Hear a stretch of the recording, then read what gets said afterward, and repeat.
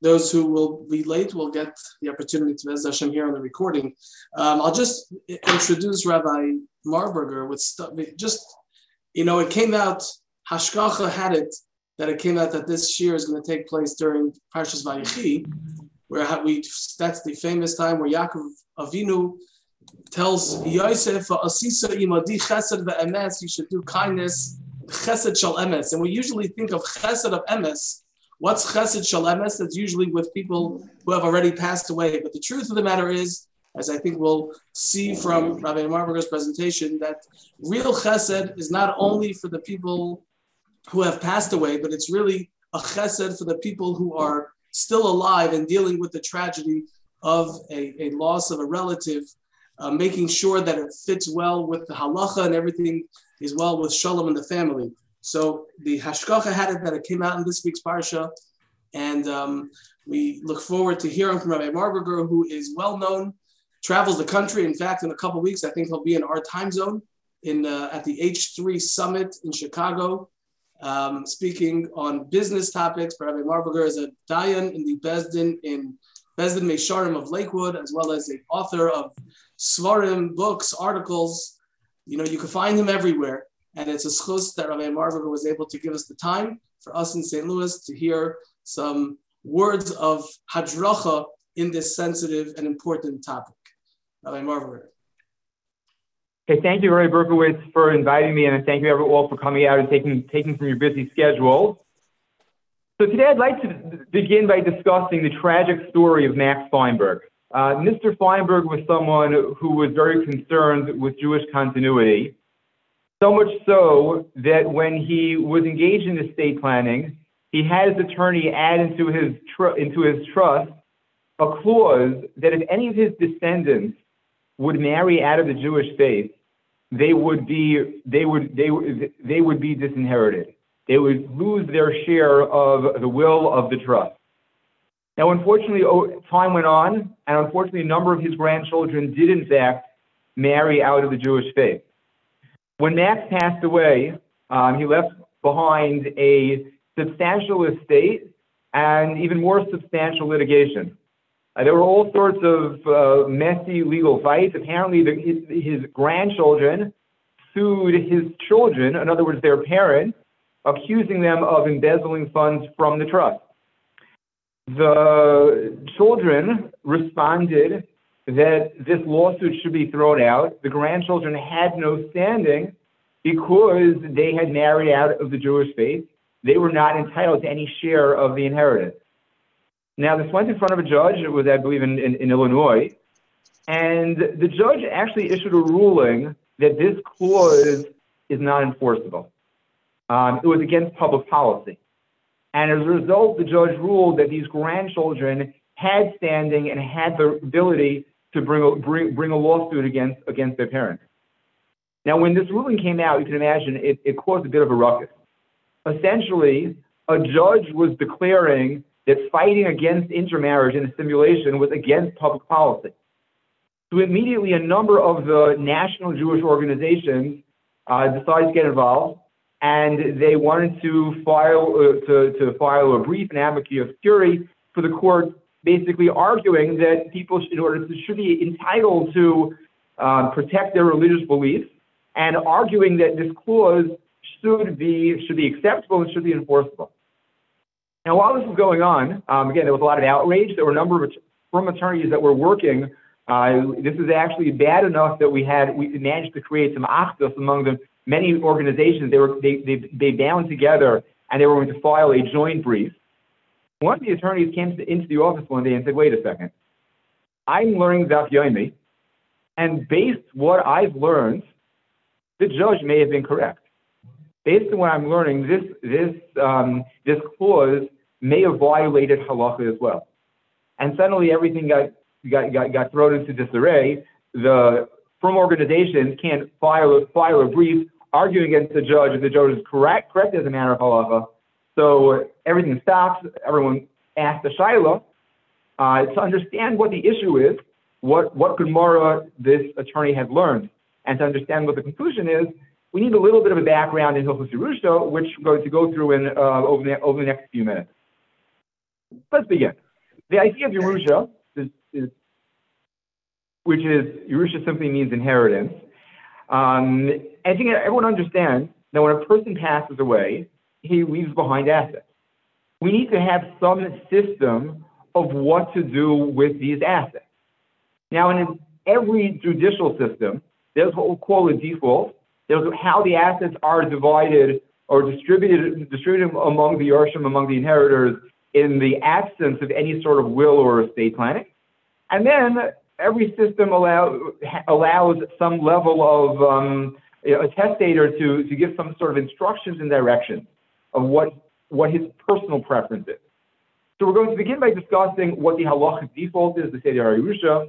Then we're going to discuss a little bit about whether a person is allowed to change it and how that can be accomplished. So the default Seder HaYerusha, before we describe what it is, a quick word about what it is not. It is not politically correct. Now, not only is it not politically correct, it actually has not been politically correct for a few hundred years. Even in the times of the Rosh, who lived, about 800 years ago, it was clear that the Seder HaYerusha was not politically correct. There were people who were objected. What's interesting is at that time, what was in style was that your entire estate passed to your eldest child. They had roughly the equivalent of the idea of a Bachar. That is how kings and noblemen, that when they passed away, they wanted one child to take over the entire estate, the entire castle, the entire kingdom, instead of dividing it among all the siblings. So that's what they did. The only person that got any inheritance was the oldest. The Rosh was asked to devise a halachic estate plan that mirrored what was in style. And he made it very clear that it may have been in style, it may have been the fad at the time, but the Rosh says, let's stick with halacha, let's follow the Seder HaYerusha. Let's begin. When a person passes away under the default Seder HaYerusha, his assets all go to his sons. Now, to be clear, if he has any living, if his sons are alive, grandchildren are not Yarshim. Grandchildren get nothing if he has sons that survive him. If a person has no sons, he only has daughters, his daughters will be his Yarshim. But as we're going to see, the Yerusha flows through the male line. It's the testator gives it to his sons, it goes to his father, it goes to his grandfather. It always goes through the male, the father, the husband, as opposed to the woman. We'll get back to that and dive into that a little bit more a bit later. But the default is a person passes away, his sons, his blood relatives that come first are his sons. If he has no sons, then his daughters will yarshin or inherit the estate. Now, if any of his sons predecease him, then their children will take over their share, which means assuming a person has 3 sons, and let's ignore the idea of a Bachar for the moment. But assuming a person has 3 sons, he passes away, his estate would be divided in 3 equal portions. If one of his sons predeceases him and leaves over, say, 4 children, so his estate still gets divided into 3 portions. The 2 surviving sons will each get 1/3 of the estate. The remaining third which should have gone to the predeceased son, will now go to the predeceased son's family, and therefore his 4 sons will collectively inherit the 1/3 share that their father was entitled to. Now, if a person passes away, he has no sons, he has no daughters, no grandchildren. In that case, the Yerusha flows up a generation, which means the deceased father would inherit his estate. Now, if his father is alive, he would take everything. If the father is no longer alive, then the Yerusha goes up to the father, but then flows down to the father's Yarshim, which essentially means the deceased brothers, or if he has no brothers, then his sisters. If any of his brothers or sisters predeceased him, then would go to their children, would step in their shoes. If his father is no longer alive and he has no siblings or nephews or nieces, then the Yerusha flows up a generation higher. It goes to his grandfather, his father's father, Assuming his grandfather is no longer alive, it flows down to his Yerushim, which already would be his uncles, his cousins, etc. Now that continues until you find a Yerush. Any Jew, if you go back far enough, you go back enough generations, we're all connected via Yaakov Avinu, all the Shvatim. So there's no limit. You just keep on going up a generation and then branching out to cousins, second cousins, etc., until a Yerush is found. Now, a mother does not inherit her children. Yerusha always goes through the male line. It goes through a father, or grandfather. A mother is not a Yerush. On the other hand, if a woman passes away, her children do inherit her estate. Both her son, if there are sons, they will get it. If there are no sons, that it will go through a daughter. Now, when it comes to a husband and wife, we have a bit of an interesting halacha, and there's a very big difference between the impression one would get by learning a chumash and the actual facts on the ground. As far as the theoretical halacha, so a husband does yarshin his wife's estate in its entirety. If the husband survives his wife, then the children get nothing. It all goes to the husband. The reverse is not true. A woman does not inherit her husband. Now, what that would appear to mean is that if the husband passes away, Yerusha flows to the children, and the mother is left without any support. The reality is rather different for a number of reasons. The first reason is that although she is not technically a Yerush, she does not inherit it. On the other hand, through the ksuba, she is entitled to essentially lifetime support. A ksuba, when we think of a ksuba, we think of a lump payment of 200 zuz when a person gets divorced. But a ksuba also requires, and there are various takanas chazal, if the husband predeceases his wife, he has a claim against the estate for lifetime support, for mezainis, for food, for most medical bills. She's entitled to shelter, the equivalent of what she enjoyed while her husband was alive. She's entitled to cleaning help, for that matter. They had avodim, or slaves, helping out around the house. She's entitled to essentially full support to maintain the same standard of living that she enjoyed while the husband was alive. So although she's not a Yerush in the sense the assets don't flow into her account, she can't go ahead and gift it away and decide to transfer it to her siblings or to anybody else. She doesn't own it. Nevertheless, she is cared for life until she either remarries or if she claims her ksuba. Now, because of this, no one ever, a widow will never claim a ksuba, because the ksuba is a one-time lump sum of a few $1,000s. If she collects that, she loses her support, which is always substantially more than that, and therefore a widow is essentially entitled to full support until the rest of her life, or unless she remarries. And that's the first reason or way in which a married woman is taken care of after her husband passes away. But today there's a second point, which makes even a more substantial difference. And that is, for many people, the bulk of their wealth is tied up in their house, their personal residence. Many people today, especially in the United States, this is a bit less common, a few hundred years ago in Europe, but most people have their houses under their name and their wife's name. If you think about it, what that means, forget about Hilchos Yerusha.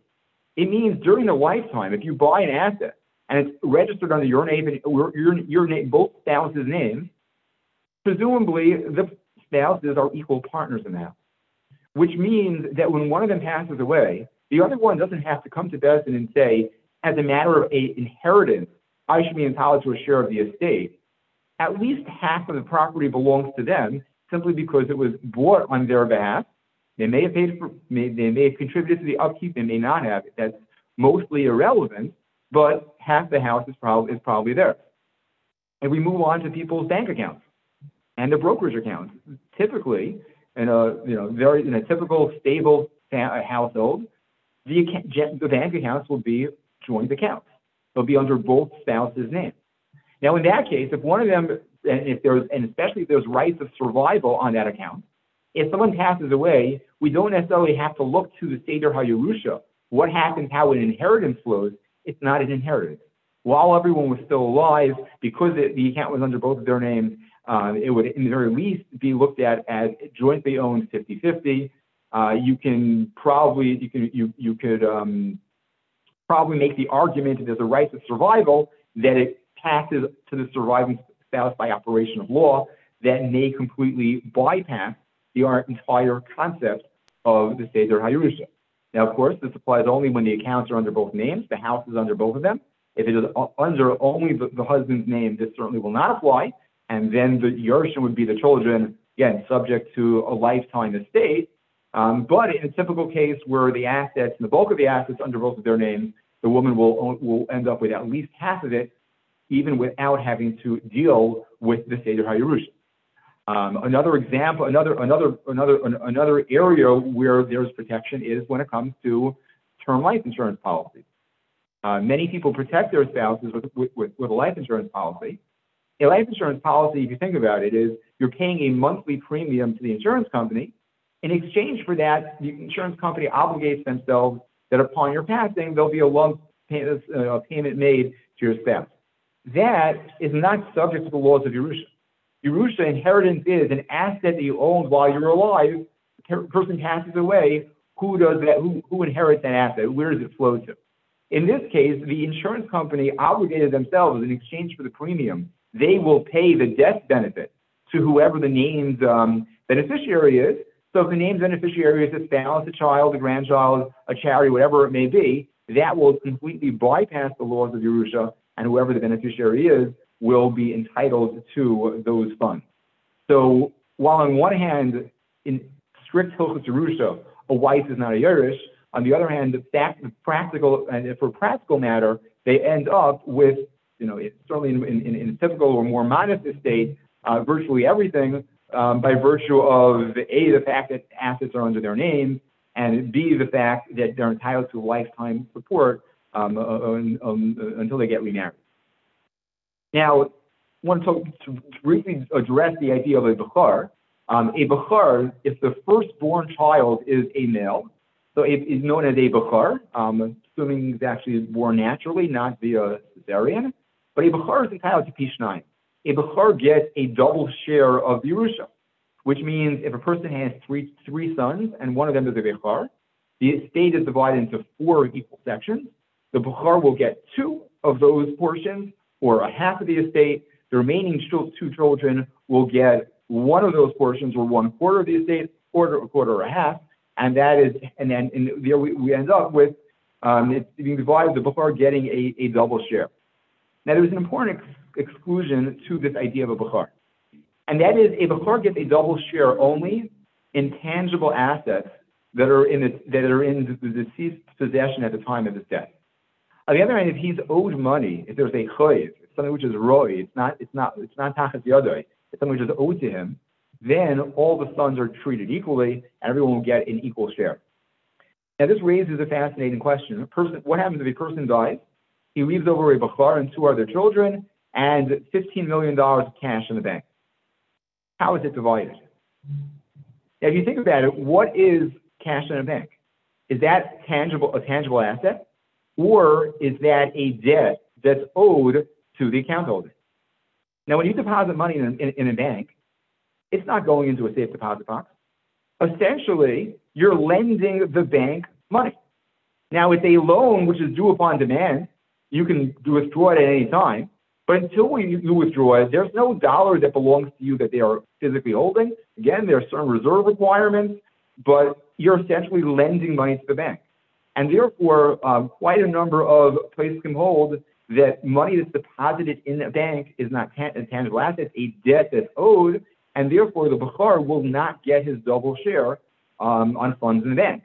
Now, if you're the type of person who has a wad of cash sitting in a safe deposit box, that would be different. That's not a debt. That's a wad of bills, and the Bechar would be entitled to his double share. But money in a bank, anything which is not tachas yadai, there will be a claim for Pishnayim that the Bechar would have. The same thing would be true in real estate. Person's house, if he passes away, his son yarshin him, the Bechar will be entitled to a double share of the estate, so he'll get twice as much as the other boys.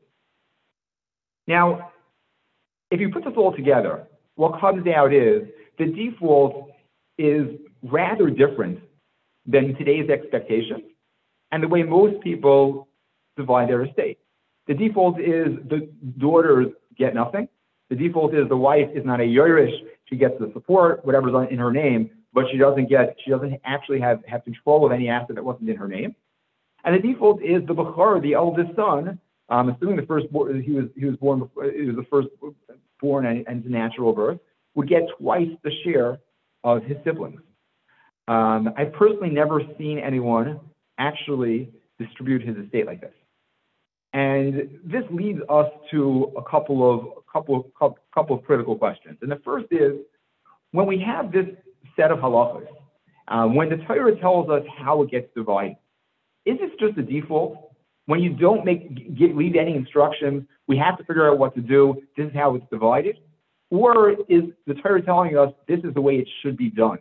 This is how the assets, this is the way you ought to divide your assets. So to answer this question, so let's go through a simple Mishnah in Bavasra Daf Kuflam and Gimel. And the Mishnah says as follows. It's a short Mishnah. I'll just read the language inside. Someone who writes his assets over to other parties, and he forsakes his children. He cuts them out. Masha asli, what he did is effective. A person owns his house to do what he wants with his assets. Chazal are not happy with his actions. So the Mishnah is telling us is, number one, you have the halachic ability to change this default and distribute the assets as you see fit. But the Mishnah is telling us, it's not the right thing to do. And therefore, what we see clearly in the Mishnah is that this Seder HaYerusha is not just a default, what to do in the absence of any instructions. We see this is the preference. This is the appropriate way to divide it, and tinkering with it, although it's effective, but it's not the right thing to do. The Ramah quotes a fascinating story from the Mordechai, Bavasra Tafresh Chafei, that has the following scenario. A person goes to visit someone on his deathbed. The fellow who is dying turns to his friend and says, listen, I know my time has come. He hands him a stack of gold and says, I'm going to be gone shortly. Take this money, distribute it in the best way possible. He says Shema, and with those words he passed on. Now this friend was holding a sack of gold and wasn't quite sure what to do with his money. His instruction was to do the best thing possible. What is that? So this question got posed to the Mordechai. Now if I would ask you what advice you'd give that person. So I think that what would first come to mind is you'd say, you have a stack of gold, give it to the St. Louis Kollel, give it to your shul, give it to your yeshiva. You find a charity and a worthy charity that should be given to. That wasn't the Mordechai's response. The Mordechai said, give it to his Yarshim. Find out who his children were, his sons, his daughters, whatever it may be. Follow the Seder HaYerusha. And the logic behind it, although the Mordechai doesn't speak it out, is very simple.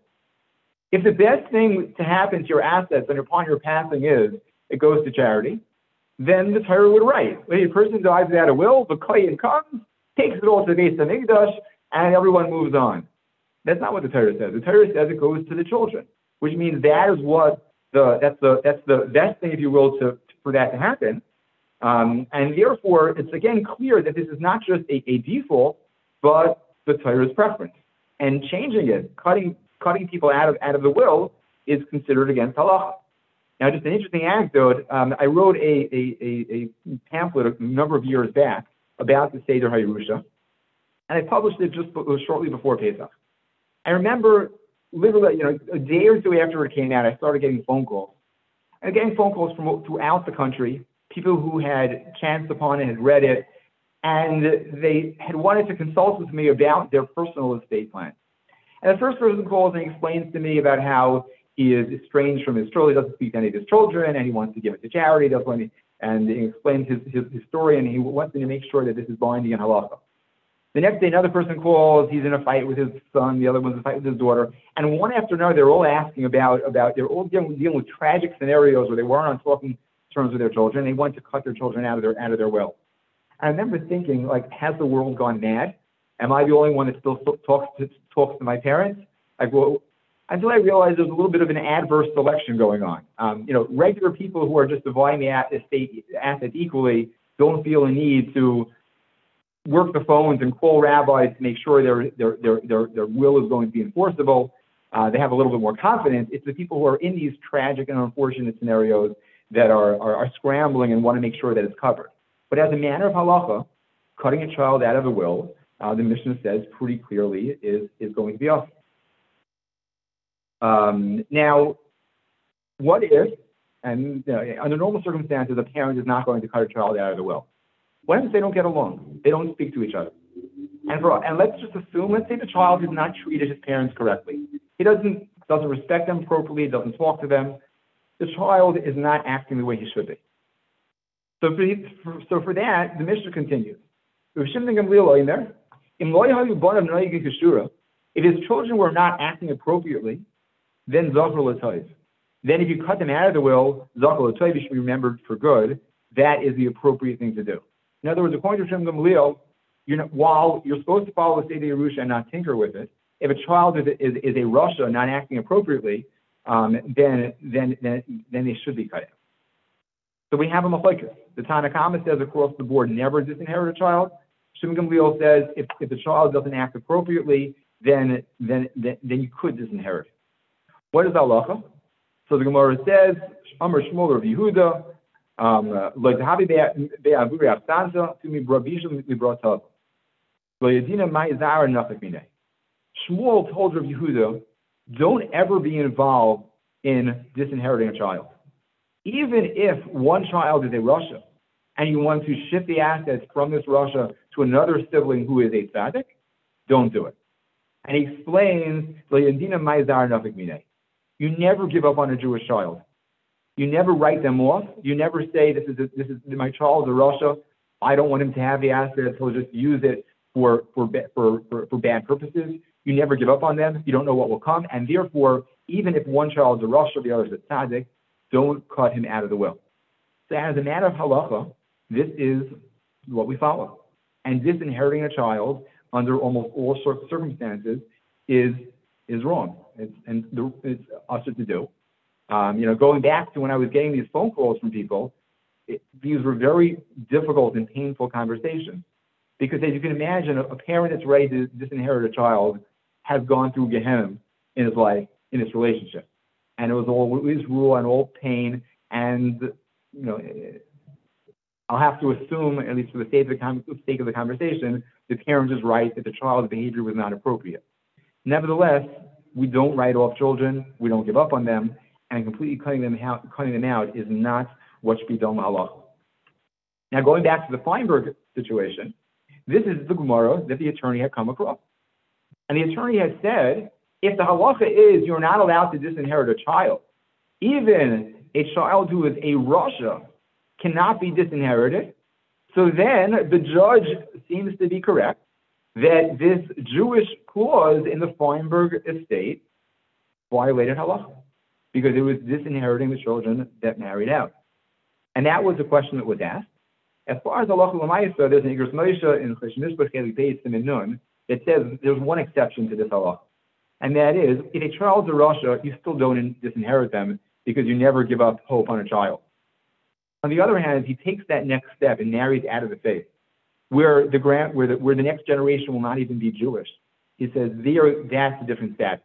And once they've completely left the fold, this idea of Avuri Afsanta doesn't apply. And it says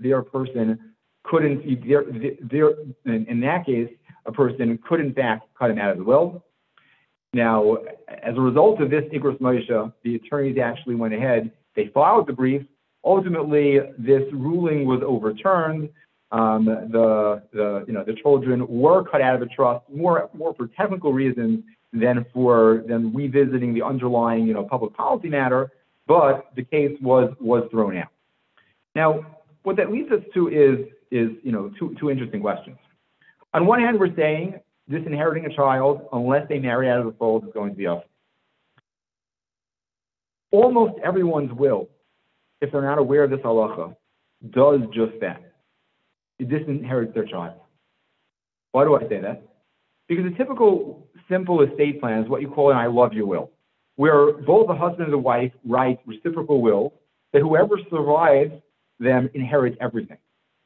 And if you think about it, if the wife survives the husband, and they have what we'll call the so-called I love you wills, where everything goes over to the wife. As we started off with, when a person passes away, in a matter of halacha, his sons are his Yarshim. Yerusha should flow to his sons. Now again, we just explained the wife will be taken care of for life and things that are in her name. But everything else, the physical assets, the metaltalin, the other assets, in halacha should go to his son. If the will states that if the wife survives the husband, everything goes to the wife, when the husband dies, he is completely uprooting the Seder HaYerusha. And therefore, this creates a very real challenge in halacha. People unwittingly are disinheriting their children. Now, it's true when the wife dies, when the second, when at that point it will flow to the children. But that can happen years later. It doesn't take away from the fact that when the husband died, the Chos Yerusha was totally ignored. So how do we address this scenario? And a related question is, in the Seder HaYerusha, a daughter is not a Yerush. Today, it is virtually unheard of for a person to write in his will that everything goes to the sons and daughters get nothing. What is the halachic justification for this? For this, we find there's an Easter. It's brought down by a Taz, and many other places, and they say the following: the Mishnah that says you cannot disinherit a child is talking about when you completely disinherit them. You cut them out of the will, they get zero. They get nothing. That is going to be usher unless you're dealing with someone who literally married out of the fold. On the other hand, if you're not completely cutting them out, you are just shifting the assets. You're giving everyone a piece of the pie, but you're shifting it, and instead of giving the Bechor, the Pishnayim, the regular sons their one share, the daughters nothing, you want to go ahead and give a level of assets, either to your wife to make sure she's taken care of, you want to give it to your daughters, whatever it may be. So many places can rule that as long as every halachic yerush is getting something, the equivalent of dollars zehuvim, 4 gold coins, then a person is free to allocate the rest of it as he sees fit. Now, this is a machlokes, but as far as the practice on the ground today, this is the shita that is generally followed. And therefore, what people will do is they will make sure that there's a cargo. They'll make sure that there is the equivalent of val zehuvim, some amount of money that will flow to the Yerushim based on the Seder HaYerusha, based on this halachic order. And the rest, they distribute it. Generally, they will give their daughters an equal share. The Bechor will get usually the same amount as everyone else. And most people will make sure that their spouse, their wife, if she survives them, will get the bulk of the estate, because again, for many reasons, that's simply what works. So therefore, what comes out is a person who has a what we'll call a will that his wife inherits everything, that if she survives him, there should be some exclusion of this dalad zehuvim that should flow to his Yerushim based on the Seder HaYerusha, and everything else he can give to his wife. If he has daughters and wants to make sure they get their share, then as well, leave dalad zehuvim to go to the sons based on the Seder HaYerusha. The Bechor will get his extra share of this carved out, but everything else you can do as you see fit. Now, as far as the size of the carved out, it's dalad zehuvim, 4 gold coins. Now, what the value of that is not very clearly defined. The placement seems to assume that it means it has to be an amount that has some level of significance, but it certainly should not be enough that people will fight over. What that means in practice very much depends on the size of the estate and the kind of people that you're involved with. But it should be an amount that has a chashivah, that it's a level of it's not just a rounding error. So it has some level of importance, but not enough to create a machlokes. And halach l'mayis, so the bottom line is virtually everyone that writes a will essentially leaves it to whatever their wife will need, make sure that they give to them through the will instead of having to go through the technical details of being of support. And virtually everyone gives their daughter an equal share, because if you don't do that, it will probably cause tremendous machlokes in the family. Now, just to spend a moment or two focusing on we discussed the default, we've discussed the permissibility of shifting it. let's just talk a little bit about how to shift it. And that is, in halacha, there's the concept of a kinyan. A person just says, I want to give my car to my daughter. Words, talk is cheap. And simply saying what you'd like rarely is enforceable as a matter of halacha. And therefore, you typically need a kinyan. You need some sort of formal kinyan, some sort of formal action to transfer over assets. And when it comes to estate planning, it's a bit of a challenge. Because if you read a legal will, it does not conform with the halachic requirements of a transfer. One of the basic reasons why is that in halacha, the Seder HaYerusha is what happens when a person passes away. A person can't change the Seder HaYerusha. A person can give away assets while he's alive, and therefore the Seder HaYerusha will never kick in because they're already given away. But the transfer, to be effective in halacha, estate planning has to be done at least a moment before the person passes away. The way a will is written does not technically conform with the halachic requirements, and therefore there are some opinions that say that if it goes to a beis din, a legal will be ignored because it doesn't follow the correct form and the correct halachic legal structure. That being said, it was the opinion of the Igros Moshe and a number of others that because wills are widely accepted, it's a custom, if you will, most people, even most Jews in the United States, rely on a secular will. So for a variety of halachic arguments, many places we do say that it will be honored and does have halachic validity.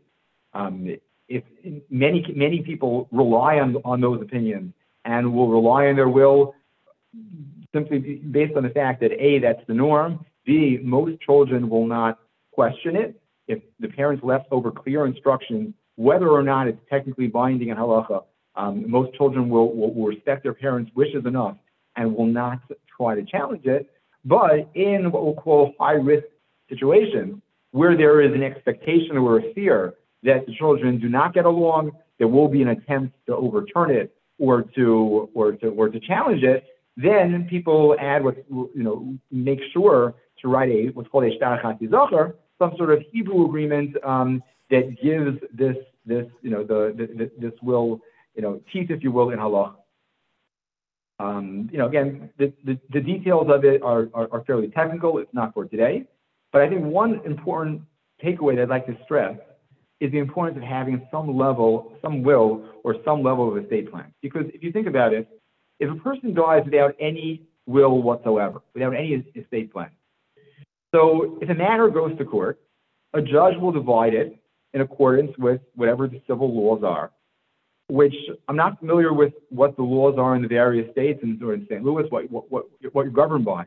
But it's safe to assume the way the assets will be distributed will not be consistent with halakha.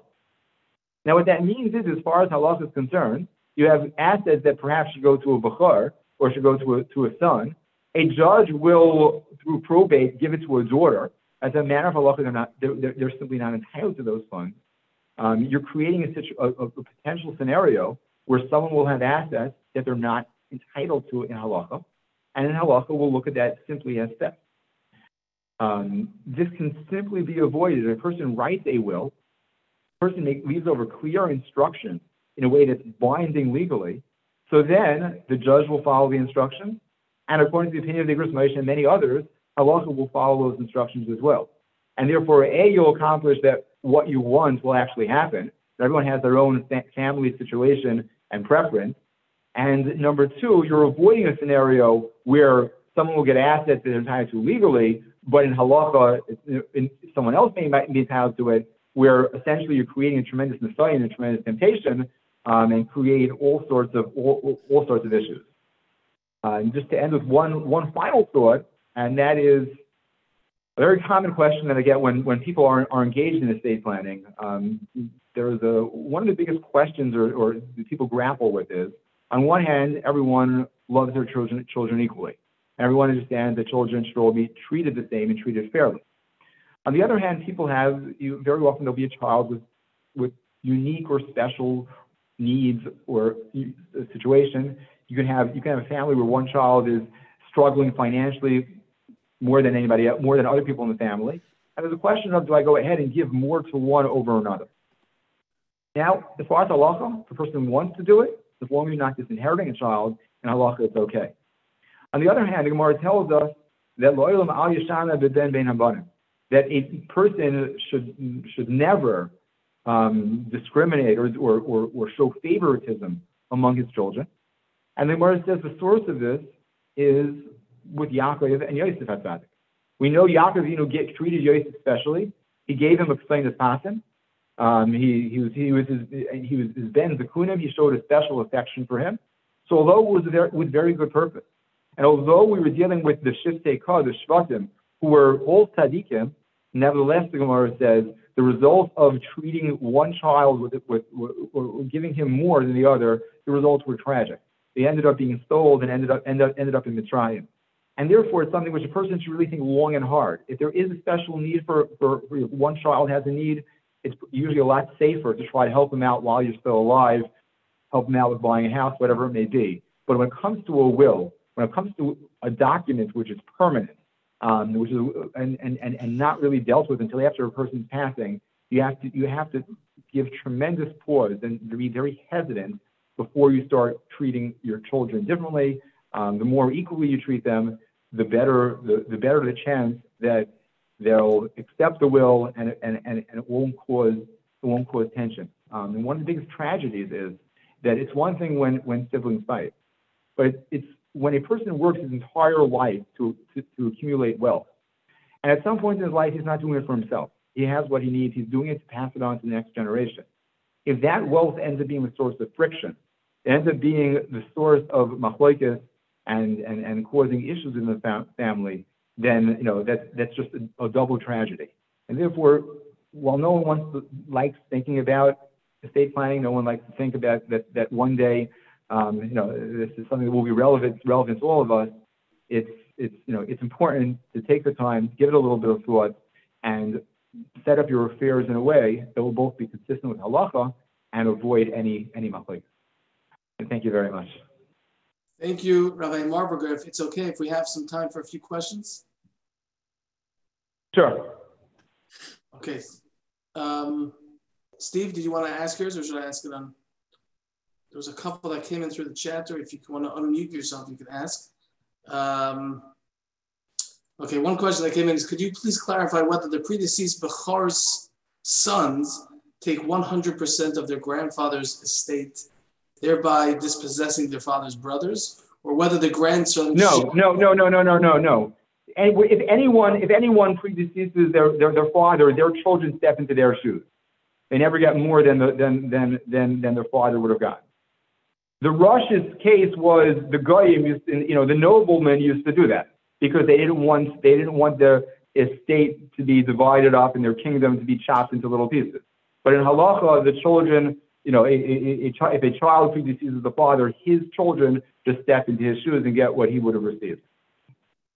Okay, thank you. Are there any other questions? If someone wants to unmute, they can ask their question. Okay. Can I ask some questions? Sure, just one more question if I can from the chat before we get to that. Can we rely on the Igros Moshe and prepare estate planning based on American law? I think the practice is most people do rely on the Igros Moshe, and again, there are a number of other places to talk about it. So most people will do it in cases where, like I said, if there's any concern that there'll be litigation going to Bezdin or something like that, then it's unwise because you want to make the estate planning as airtight as possible. In the absence of it, and especially when the children will respect your wishes, regardless of its halachic enforceability, then you're okay relying on a legal will. And I think most of American Jewry, that's probably what they do. Okay. I'm sorry, whoever was going to ask the question before. Yeah. So I just jotted down 3 quick questions. The Rav spoke about in general, but what about specific items like I want my mother's candlesticks? No, I want my mother's candlesticks. And is there a way to say, well, if anybody's fighting, this is what they should, this is the procedure to avoid the fight or to decide on the fight? And then is there a mila to keep the Seder Yerusha? I know the Rav said that he's never seen anybody do that, but is there a mila to say only the boys are getting and the Bechor is getting double and the girls aren't getting? Mm-hmm. Okay, so just start with the last question first. Is there an advantage of doing it? The short answer is yes. In theory, it is certainly preferred. In practice, you have to weigh the fact that although it's halachic preference, you're going to destroy your family. Not many son-in-laws will say will be okay with that. Again, there's a little bit of historical background. Way back, people used to give a dowry when their daughter got married. At some point when in the Golos it became people couldn't afford necessarily to give a dowry at the time of the wedding, they started at the wedding. They would give a shtar chati zofer, which essentially was a document saying that the son-in-law will get a share of the inheritance, when the father-in-law passes away, and that was in the place of the dowry. Today, it would be rather odd or offensive if before the young man walks down the chuppah, he calls his future father-in-law over and say, "Okay, I want you to rewrite your trust and your will right now." So it's not done, but it's kind of expected. And if you're going to go ahead and decide it's a nice chumrah to take, but to take a chumrah that will destroy your family, again, you're better off finding something else to do. So it's in theory it's preferred, but in practice it's almost never a good idea, and the problems that it causes almost always outweigh that benefit. Now, as far as candlesticks and things like that, so you really have two options. One is to, while the person's alive, just start giving things out. Not uncommon for people to start giving out jewelry. That is the best way to avoid machlokes, with one caveat that if it's given away at the end of someone's life when they're weak and perhaps not completely with it, then that can destroy a family. Questions over mental competence, but that's not for now. Otherwise, as far as your question of to avoid machlokes, yes, very often either someone appoints an executor who will divide it up, and he has the discretion to make these decisions and try to avoid this machlokes. There are other various methods. There's one person picks first, and then you go down the line, and whoever picks last gets two choices or three choices. There are various methods. The short answer is if your children want to fight, and if that's they're looking to cause machlokes, there's probably nothing you can do that will completely eliminate that possibility. The most effective estate planning is to try to train them well and set a good example, mechayim, and that will hopefully minimize machlokes. I have a question, if possible, please. Sure. Thank you.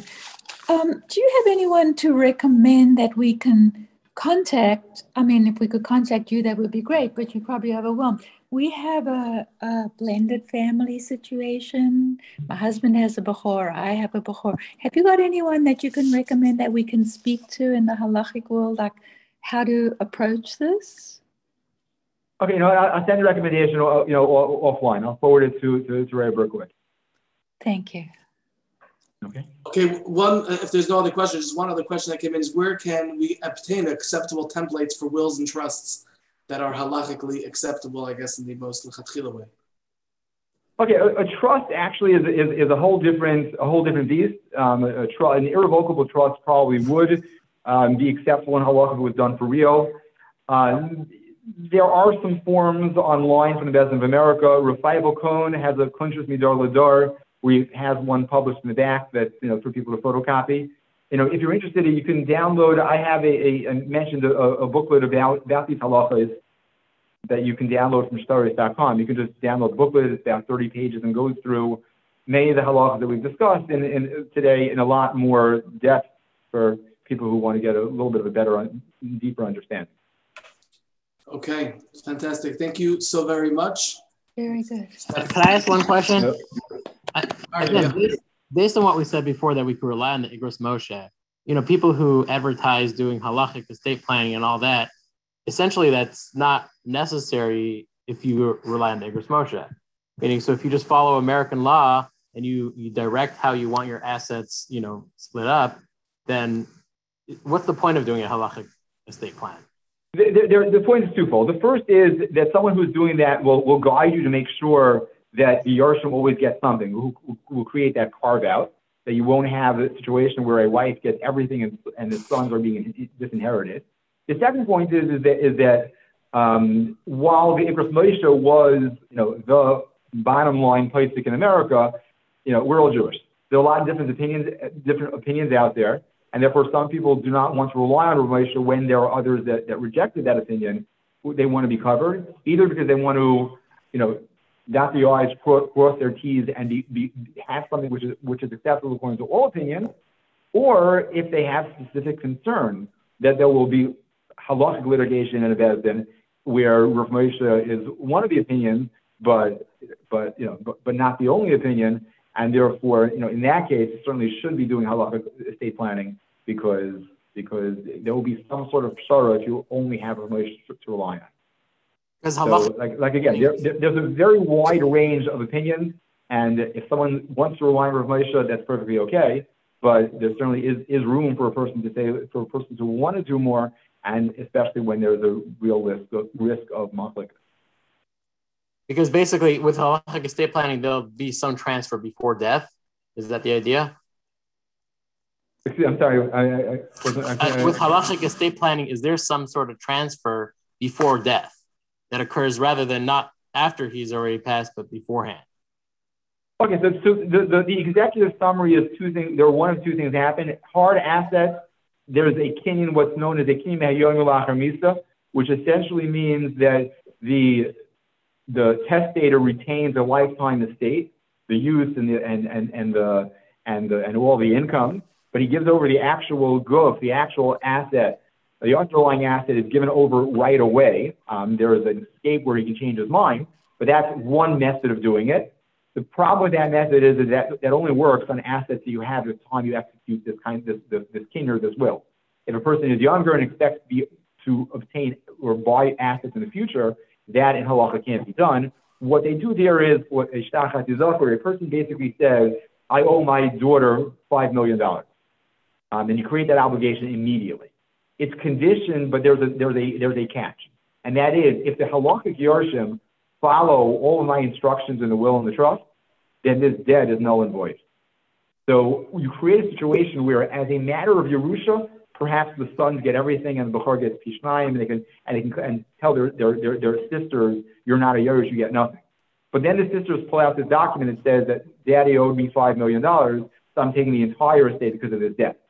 The children then do a little bit of math and say, instead of paying $5 million, all I have to do is give you a third of the estate, your share, and then the debt goes away.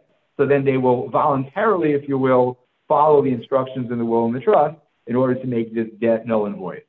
So that's, again, I know that was just a mouthful, but that's the basic idea of how halachic estate planning is done. Thank you. Thank you so very much, Rabbi Marburger. Thank you, everyone, for joining. Have a wonderful day.